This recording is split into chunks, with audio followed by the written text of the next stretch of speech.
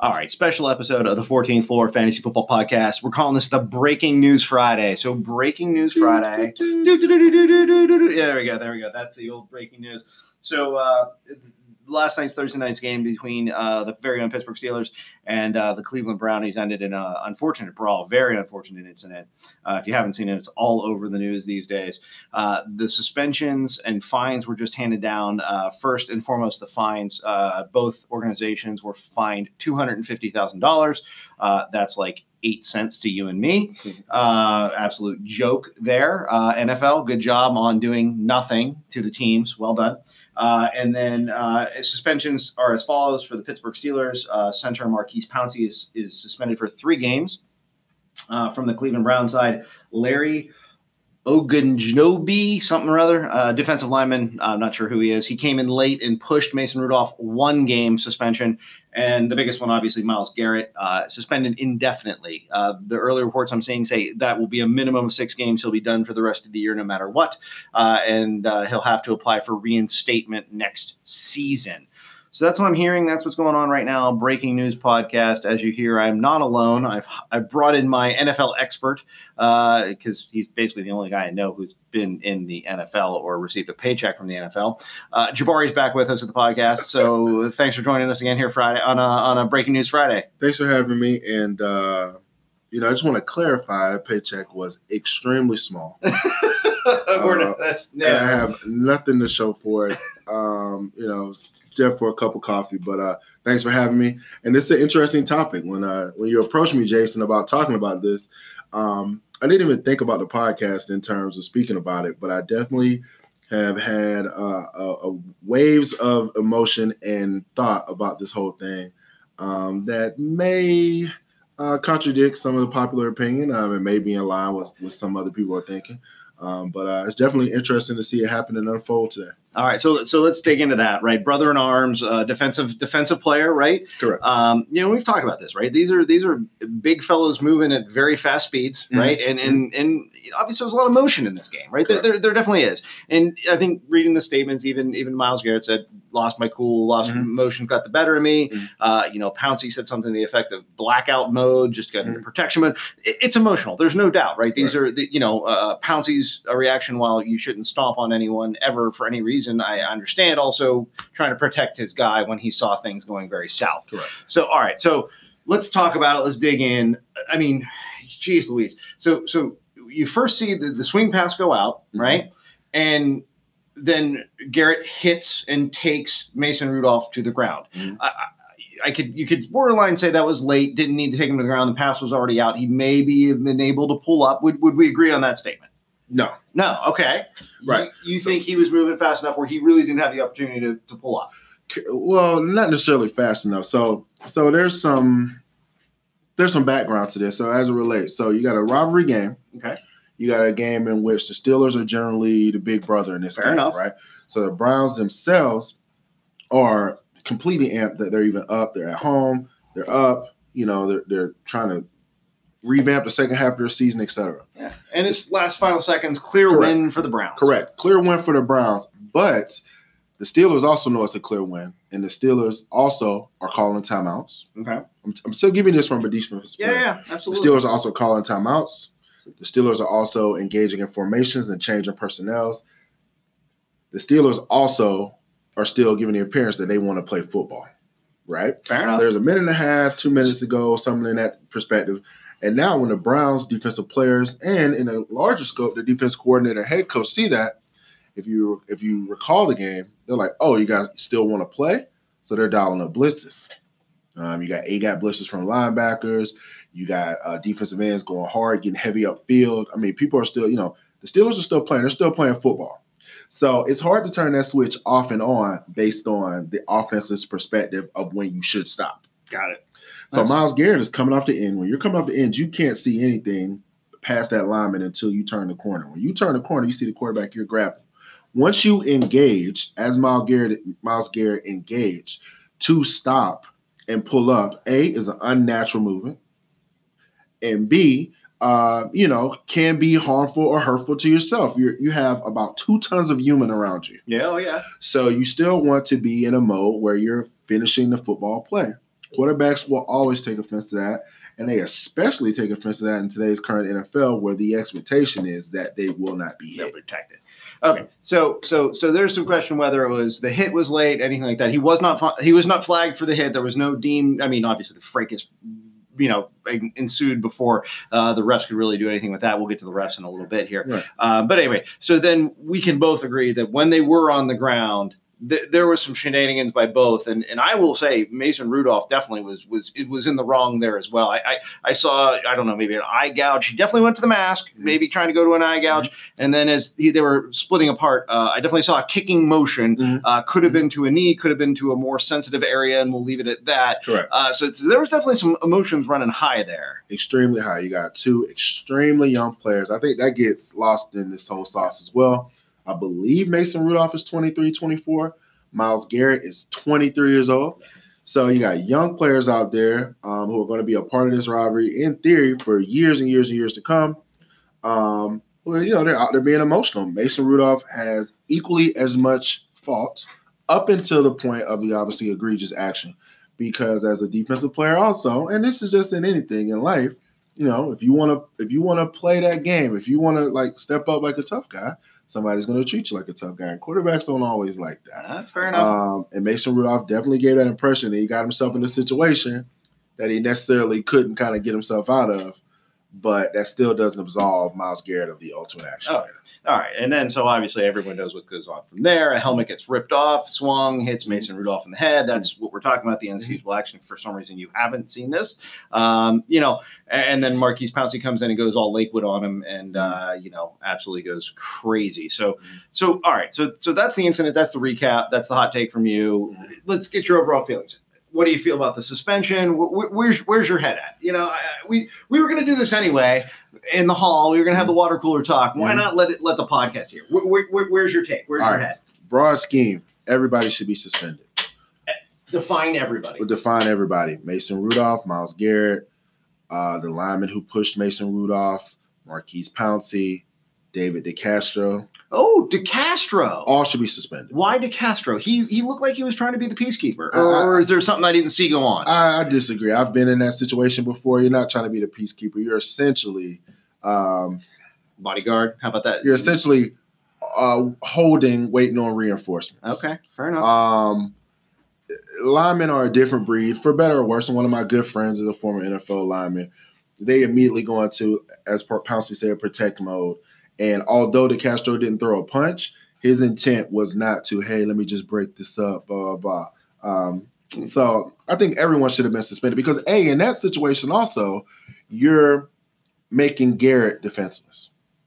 If you're holding him down and Mason Rudolph could be coming at him, if he doesn't swing that helmet, Mason Rudolph's coming at him, Pouncey's coming at him, the entire O-line and the entire team's coming at him. So, again, I know that perspective might be jaded. Okay. And DeCastro might be on the outside looking in, but I think everybody should have got a significant fine and or suspension. Okay. What I do not agree with is this optic issue. So, for me, this is all about optics for the NFL. The flat case is that football and NFL football is a barbaric sport. When I was growing up, and Jason, me, you're about the same age, there was literally tapes that you would put into a VHS recorder, and it was 30 minutes of people just getting annihilated. Oh, well, there was that. The NFL sold the pictures of James Harrison basically ending someone's career. Correct. Or Jack Tatum, who, when I was a much lighter and a defensive back, paralyzing the guy. Yeah. So the NFL's fan base is set on the barbaricism of football. Football is one of the last, outside of boxing or UFC. I mean, it's a gladiator sport. So to be appalled when these players show this level of aggression, to me, is kind of contradictory. Was Myles Garrett wrong? Did he break an unwritten rule about swinging a helmet? Yes. Can I say what his mindset was when he's being surrounded by 3, 4, 5 other guys in white jerseys? No, I cannot say this.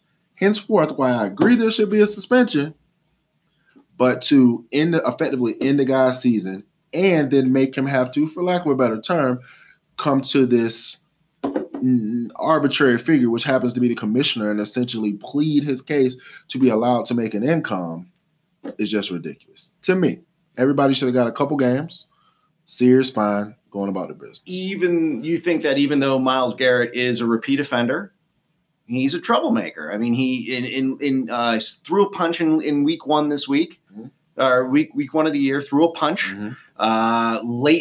Flagrant late hit on Trevor Siemian week 2. I mean, he's a troublemaker. Look, I know you know me. I'm a Pittsburgh Steelers fan. I have never hid that. But from the outside in, something had to be done. I don't think 2 games would have been enough to change his behavior. This all goes back to the whole Vontaze Burfict. When's enough for these guys? And what do you have to do to get their attention, especially as a 23-year-old man or 22 or whatever it might be? Yeah, to me, again, it's just very difficult. And I'm not going to hit you with the old back in my day speech or that whole deal. But it's very difficult to change the rules on the fly. What's considered a late hit now was not a late hit before. I'll give you an example. The rule went from if the quarterback throws the ball and you're in full motion, lay him out. Yeah. Then it went to 2 steps. Then it went to don't hit him below the waist. Then it went to don't use your helmet as a weapon. Then it went to don't even push him. Right? It used to be you get there, you've done all this work to get there, you can't get there. He throws the ball a little bit before you get there, you give him a nice shove, knock him down. I mean, there's films of all the greats, Joe Montana and John. Every time they threw a touchdown, they're on the ground, right? Yep. So, again, you're changing rules on the fly. So, again, what's deemed as a late hit now, back in the day, that would get you fine. Back in the day, might get you 15, maybe. So, to me, it's just very tough. So, to say I wouldn't categorize Myles Garrett as a dirty player. That punch incident, again, when you're in the scrum, it's very tough. There are heinous acts. Yeah. Happening in there at all times. So again, the repeat offender thing, I understand the point people are making, I understand the point that you're making, but I don't know. So, again, 6 games, effectively about $200,000 per game. The fine, which is still coming, which is undisclosed. Yep. He won't get that until Tuesday. Yeah, Tuesday. And then has to apply for reinstatement. That's just tough, especially when you got to leave. That should be rubber stamp. After they get 6 games, that should be rubber stamp. It should be. All right. So I told you I had a hot take and a different opinion on this whole thing. Yes. So the people I feel most culpable in this incident, excluding Myles Garrett, Marquise Pouncey, forget that. Forget those guys for a moment. I'm definitely not excusing them in any way. The referees and NFL headquarters let this game absolutely 1,000% get out of control. Okay. And the fact that generic Steelers NFL fan, I will admit, I do not watch any games that are not the Pittsburgh Steelers. I will watch the crawlers, watch the recaps just to do this podcast, help out from a fantasy standpoint. But I do not watch an NFL game from start to finish if it's not the Pittsburgh Steelers, period. But I know the head of referees' name is Al Riveron. Because he is so bad at his job and the NFL referees are so bad at controlling the games, it got out of control. Case in point, how in any logical reasoning and rationale could Juju Smith-Schuster get hit not once but twice in the head to the point where he gets concussed and out of the game? It's not like he got the concussion falling to the ground and hitting the ground. It was from 2 grown men hitting him with the helmet, and there was 0 penalty called. Now, I know there was a penalty called on one of the linemen for hitting Rudolph late, so potentially said, oh, well, we already called a 15-yarder. And then later in the game, Deontay Johnson, he bleeding from the ears once again. It looked like the Browns, and I'm not going to say the Steelers because they were playing physical too, but it looked like the Browns were headhunting all game, and the referees did absolutely nothing about it. Absolutely not one thing. And Al Riveron, thankfully, after finally Deontay Johnson, the second wide receiver to have to finally get concussed and out of the game, called in and said, throw him out for targeting.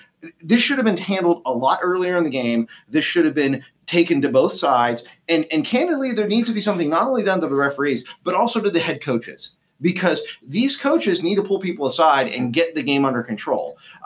I'm no fan of either of the 2 head coaches in this case, but why on earth did the referees let this game get out of the control? And I loved your point a little bit earlier about Steelers, you're down 14 with a minute to go. What are you thinking? And you have 100 yards of offense. What on earth are you doing playing it out? I mean, run it 3 times in the line and let's go home, right? it's just putting everybody in a bad situation. The refs, the head coaches need to be significantly sanctioned for this thing. And that's my personal opinion. My hot take, obviously, do not excuse any of the actions of the individuals on the field. But we would not have gotten to this point and that elevated of a situation if some grown-up, whether it's the referees, the head coaches, or NFL overall, who can call in from New York and make corrections to the game, would have done their job. Right. So that's a great take. I actually agree with a lot of that. I'll interject a few points. So the first thing you're going to stick up for your defensive boys. Nope. Every referee crew wants to set the tone. They set the tone long before the game even starts. My number was 7. Like to consider myself a bit of an enforcer. Hey, 7, not gonna have any of this crap today. We're watching, blah, blah, blah, just down the third.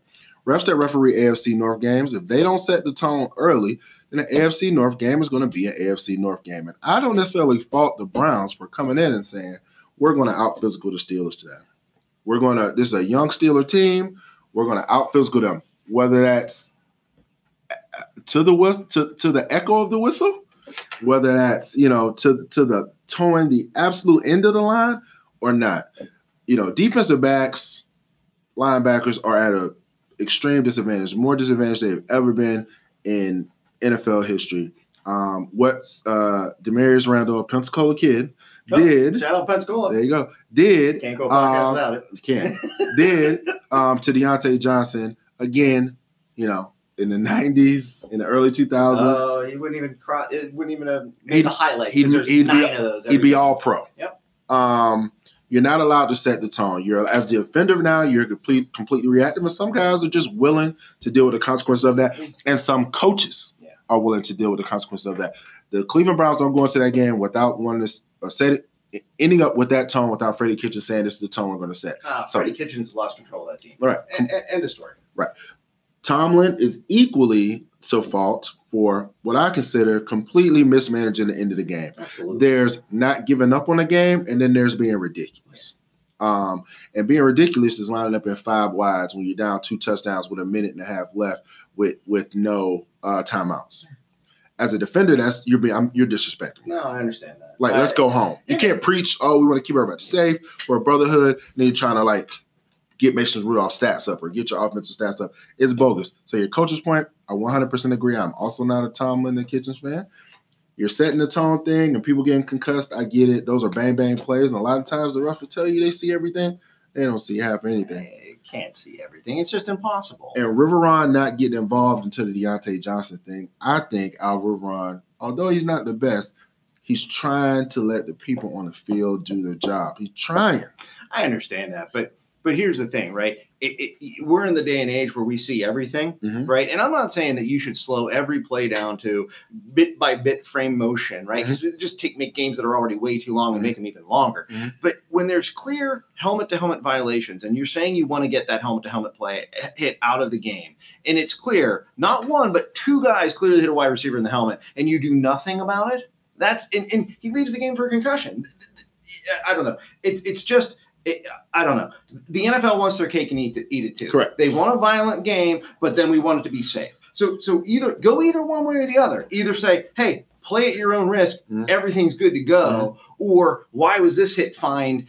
Why was the one player thrown out of the game for the Deontay Johnson hit, but the other ones weren't? Exactly. It doesn't make any logical sense, and you need to be consistent about it. And look, the refs are humans too. They're not, like you said, they can't. There's only 7, 8, 9 of them out there. They can't see every inch of every play. I'm not saying they should, but you have the technology for the egregious stuff. Let's make the correction. Let's move on, especially if you really, truly do want to get the shots to the head out of the game. So you're going to have to do it. You're going to have to. But again, it's about, it's just like with baseball, which I know you know a lot about. Pace a game.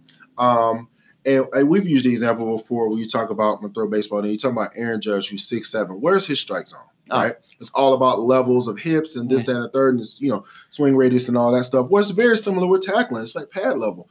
Where is my, if I'm 6'3" and a half, where's the strike zone per se? Where's the strike zone on a running back who's or on Juju Smith who's 5'11"? Where's the strike zone? And if he lowers his head to protect himself or lowers his pads to protect himself and changes his level, then where am I to go? Because after I launch, I'm going. So the NFL is trying to remove the launching from football, and they're trying to make everything arm tackling. But then if you watch anything, it's like, man, nobody can tackle Yeah, anymore. it's. Let's just put flags on them. Anyway, no, we're never going to go there. It'll never be that. Anyway, all right. Any more hot takes on this? I think we've beaten this up pretty good. We beat it up pretty good. I think it was a good topic, though, and I think it's something to talk about. Myles Garrett's going to lose a lot of money. Yeah. Endorsements. No doubt he'll lose endorsements. More than likely, he's going to lose a lot of endorsements. I mean, Pouncey's going to be a hero. And that's just how that goes. They're all going to lose a lot of money, of which, But you know who's not going to lose a lot of money? The NFL. Anyway, all right. Look, question for you before you go. Yes. Tougher kids, Pensacola or Lakeland? Oh, don't answer that. Lakeland kids. Oh, here we go. The only thing good that happens in Lakeland. No. It's not a controversial podcast. You can get your own podcast and finish that statement. You're right. Wait, we have other breaking news. Other breaking news. You brought it up. Baseball. Ben Cherington has been hired by the Pittsburgh Pirates as the next general manager. Oh, you like it? I don't know anything about him. That's why I like it. He can only go up from here. We're ready. 74 wins next year. 74? All right. Jabari, thanks as always. Appreciate the time. Thank you.